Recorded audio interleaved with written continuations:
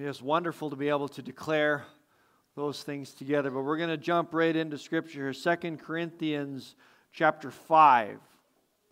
This is going to be a bit of a theme for us as we move here. 2 Corinthians chapter 5, we're going to start in verse 14. It says this, "For Christ's love compels us, because we are convinced that one died for all, and therefore all died. And He died for all, that those who live should no longer live for themselves, but for Him who died for them and was raised again. So from now on, we regard no one from a worldly point of view. Though we once regarded Christ in this way, we do so no longer. Therefore, if anyone is in Christ, the new creation has come. The old has gone, the new is here. All this is from God, who reconciled us to Himself through Christ and gave us the ministry of reconciliation. That God was reconciling the world to Himself in Christ, not counting people's sins against them, and has committed to us the message of reconciliation. We are therefore Christ's ambassadors, as though God were making His appeal through us. We implore you on Christ's behalf, be reconciled to God." God has given us a mission. He's given us a purpose, an invitation to bring life, to see people as His creation, and to bring them the message of hope, to implore them on His behalf, be reconciled to God. We're already coming kind of to the end of this ministry year, and it's been an amazing year. It's been so exciting to see the things that God has been doing in the life of individual people, seeing lives transformed, people giving their life to Jesus, some people going deeper and digging into discipleship and journeying together, seeing people dig into the life of the kingdom and stepping into leadership and serving here in our church and in our community, and just seeing the impact that our church family is having as God continues to pour out His Spirit in this place. Growing the work that He is doing here in us and through us and all around us. Such a privilege, such a gift to be a part of this amazing body of believers and to even just have fun together. Following Jesus is fun. As we eat together and celebrate together and worship together.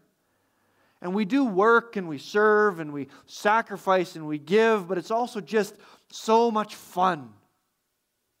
And I'm so glad to be able to share the journey with you as we get to see together the things that God is leading us into. But we're coming to the final series of our year as we walk toward the summer and into the fall and into the new things that God's going to be laying before us. But we're not done yet. And God has some big things for us to explore yet this year. As He calls and challenges us into deeper works in His kingdom. This year our theme has been sacred. Exploring the reality of the presence of God and the kingdom that He is building. And we've been asking the question, what does it look like for us to be a sacred presence? A spiritual presence in our world today. What does it look like for us to be and to bring the presence of God into the lives of the people around us? Into the world and the culture and the communities that we live in?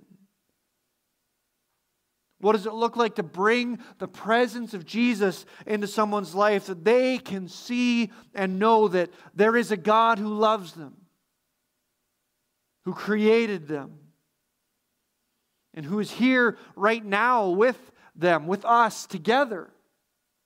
That He is here and He is speaking and His Spirit is moving and His love is waiting for them that they would know Him and see Him and find peace with Him. It's been an amazing journey, and God has revealed some really powerful things as we've explored this together. We started in the fall looking at the fruit of the Spirit, trying to put some words to this idea. What does this sacred presence look like? What does that mean? So we looked at the fruit of the Spirit, the tools and the characteristics that God has given us. Tools and characteristics of the kingdom and of the people that follow Jesus. That the kingdom is supposed to be a place of love and joy and peace and patience. That this sacred presence should bring kindness and goodness and faithfulness and gentleness. And that we should follow with humility and submission and self-control. And then through this season of Advent, we looked at the nature and the names of Jesus, the titles that God has given us for the Messiah.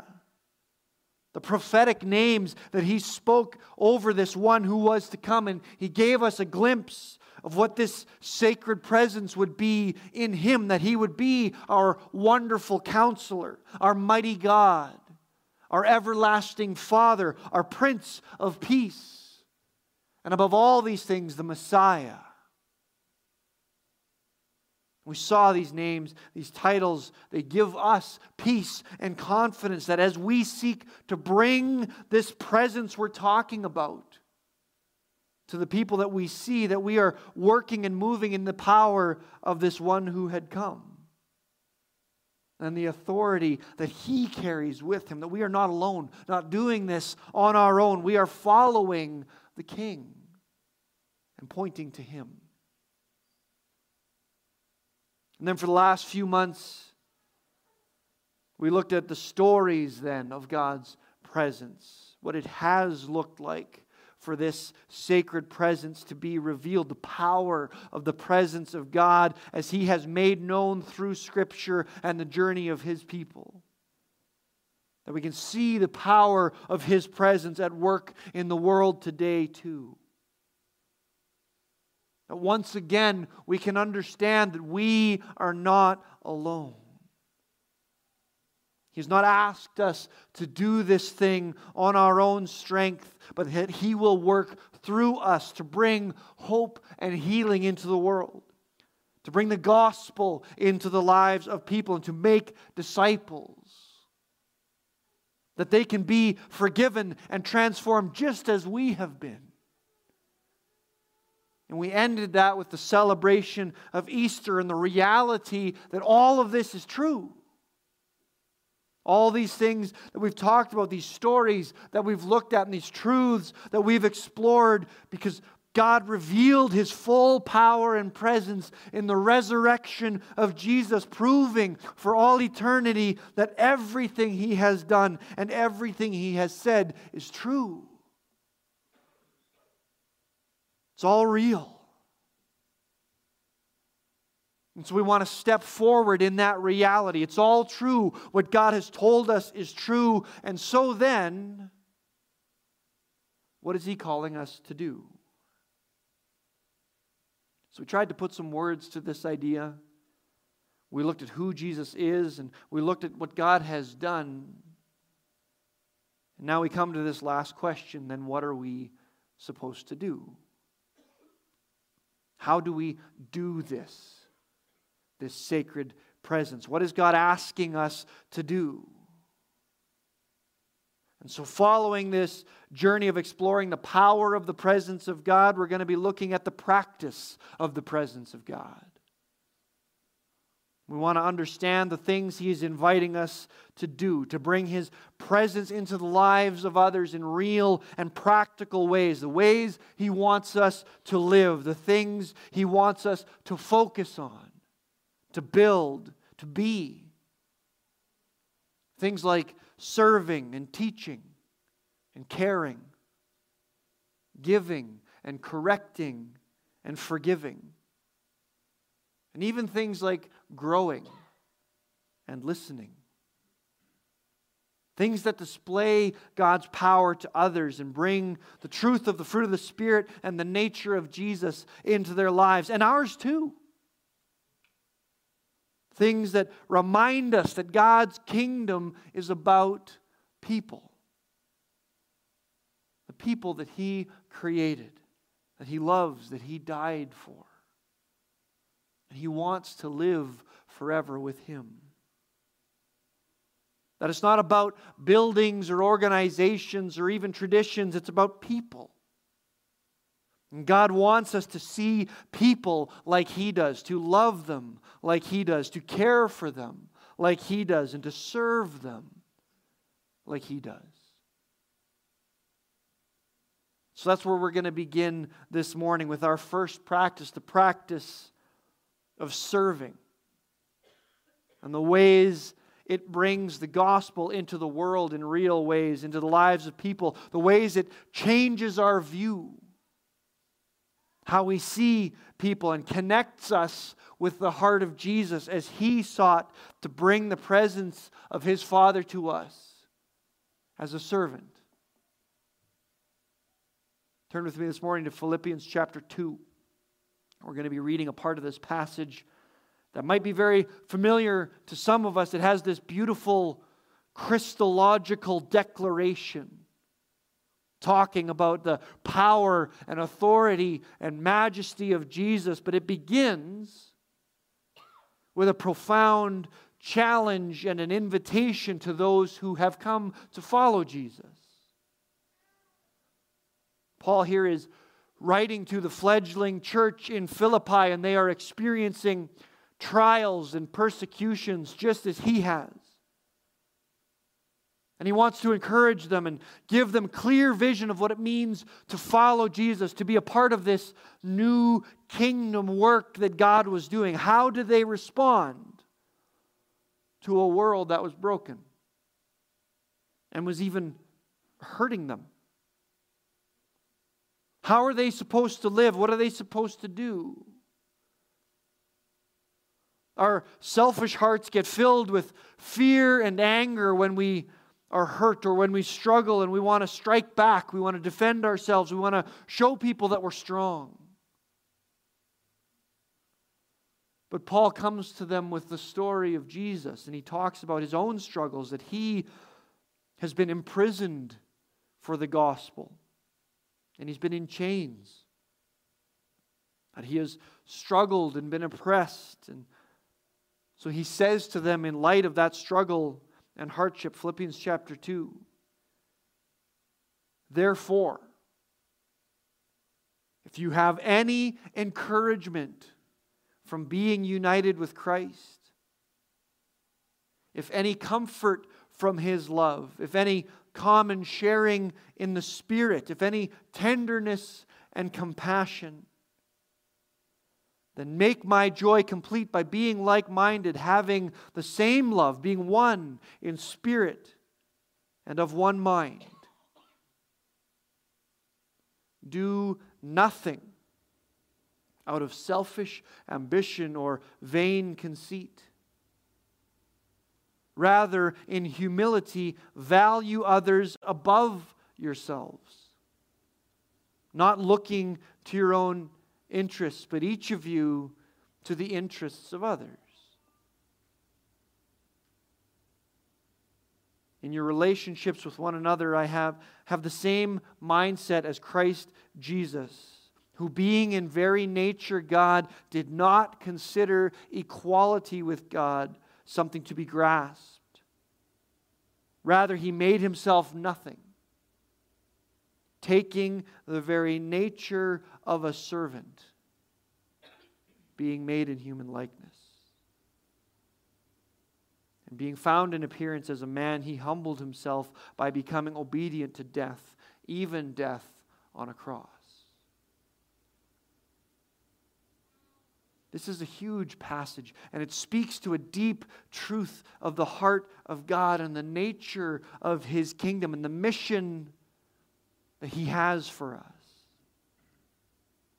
Because look at where Paul starts here. It starts with a response to who Jesus is and what He has done for you. Paul is not asking us to go and sacrifice for others just because Jesus said so. He's not asking us to go and serve others because we're commanded to do it.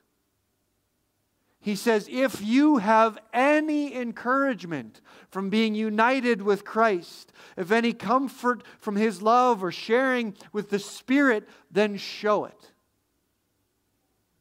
It starts with Jesus and what He has done for you. Jesus doesn't send us out like a tyrant. He went first and asks us to follow. He came to you first as a servant, literally on His knees to wash His disciples' feet. So who are we? What are we entitled to? What are we too good for? What is too much to ask? He was God Himself, and He didn't use it to His own advantage. He could have commanded us from His throne. Of course He could. And He would have been right. He is God. But He didn't. He took the very nature of a servant being made in human likeness. And then He did what? He was found in human likeness and became obedient even to death in the most horrible and humiliating way possible there on the cross. He wasn't too good for anything. He was born as a baby and laid in a feeding trough. He was raised outside of anything resembling wealth or royalty, wandering in the countryside. During His ministry, He had no home, no bed, completely dependent.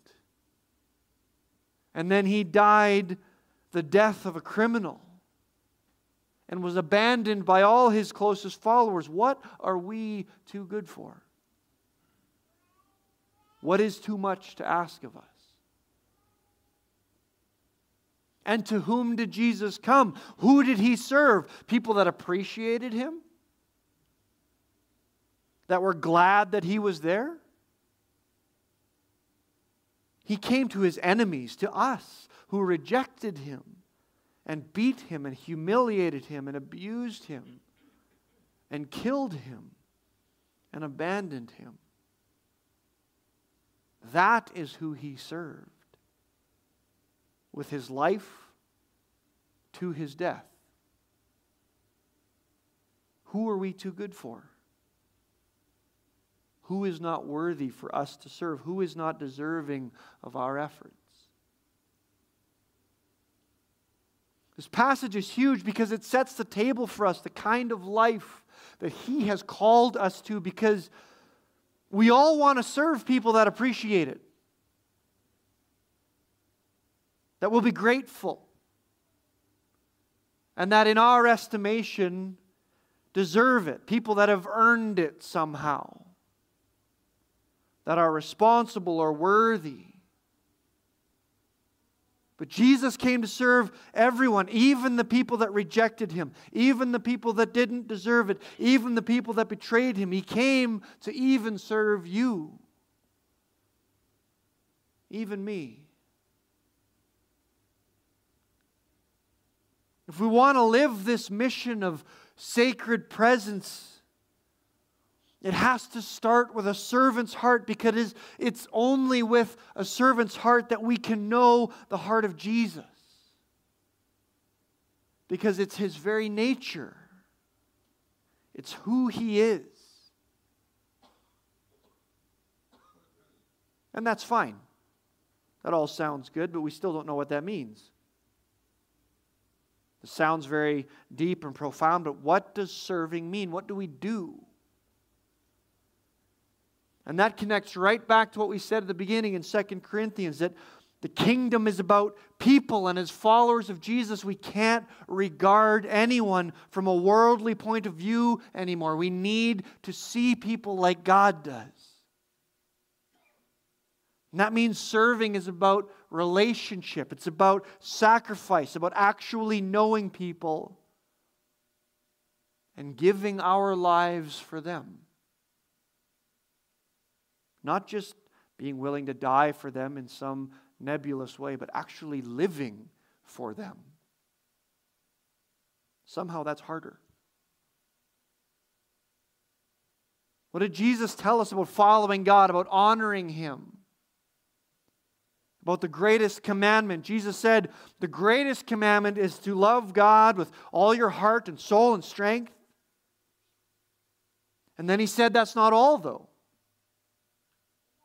He said there's more. There's a second part to that. Then to love your neighbor as yourself. Matthew chapter 22. They didn't ask Him for the top 2 commandments.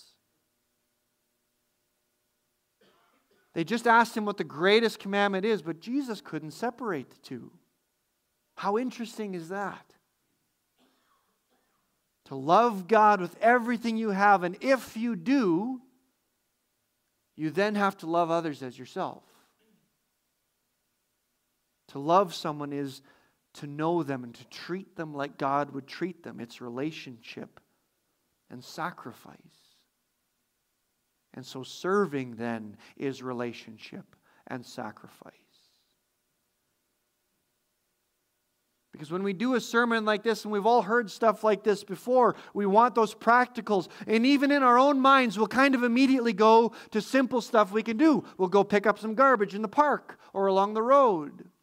We'll shovel our neighbor's driveway. Or maybe we'll cut their grass if they're elderly or they're not well. We love helping people carry heavy things. Or doing something simple because it's easy. And it doesn't cost us much. In time or relationship. We can do it at a distance. We can protect ourselves. We can distance ourselves while still doing something. And there's nothing wrong with those things. Those are good things. Those are things that are easy for us. And serving isn't about us. It's about them. And that's where it gets messy. Because truly serving people with the heart of Jesus is about what they need, not about what we want. It's about knowing them and where they are, diving into relationship with people that might not be that easy to do that with. To meet them where they are. Not about what's easy or comfortable or convenient for us. It's about putting their needs first and putting our life second. Like Jesus did for you. To serve them like Jesus has served us, we have to know them and love them. We have to build relationship with them and see their need and ask them and talk to them. It's not about guessing or assuming or presuming what they need. We learn needs in relationship. And that takes work and sacrifice and time. And you're busy, and I'm busy, and the Good Samaritan didn't have time either. He was busy. But serving people means putting our life second. To bring the love of God into their life first. And then it's not even what we think they need, but what God sees their need to be. And so we need to know them, and we need to pray for them, and pray for their best. And pray blessings on them. And as you do, allow God to speak to you what that looks like in their life. How you can be a part of making that real. It's amazing and it's exciting. And it can be really hard. Because they might not appreciate it like we think they should. They might not show gratitude like we think we deserve. But we don't appreciate what Jesus has done like we should either. But if we want to know His heart and share His presence, then it's not about getting what we deserve or about people responding like we think they should. It's just about giving His love, sharing His presence, and serving with His heart. Living the gospel is messy. And living the heart of Jesus is messy. Serving people is messy. And it's hard. And it can hurt. And no one knows that better than Jesus Himself. But Jesus reminds us just how deeply He wants us to know Him. Because He says that whatever you do, even for the least of these, you did it for me. And if we have any encouragement from being united with Christ, how can we not serve others in that same spirit? Who is Jesus inviting you to serve? Has He already put a name or a face in your mind this morning? Who is He inviting you to know, to build relationship with, and bring His love into their life as a servant? Let's pray together this morning that He will open our eyes and give us His heart to serve. Father God, we thank You for the example of Jesus. We thank You that He was willing to take that very nature of a servant and be made as a human, to live with us and to show us what that servant heart looks like. And God, it's hard. We're busy and we're selfish and we're scared, and we know that it can hurt, and we know that it might not be convenient. And so God, we just pray Your grace, Your patience. We pray that Your Spirit would fill us with a hunger to see the nature of Jesus alive in us, that we can bring that to others, that You would help us to lay down our lives, that we would be able to put others first, just like Jesus did, that we would be able to share and experience His presence as we bring His presence to others in relationship and service. We pray for strength, God. We pray for wisdom. We pray for insight, that we would see real needs. You would help us to see how to respond. We want to share Jesus with others. Help us to serve them in Your heart. In Jesus' name, amen.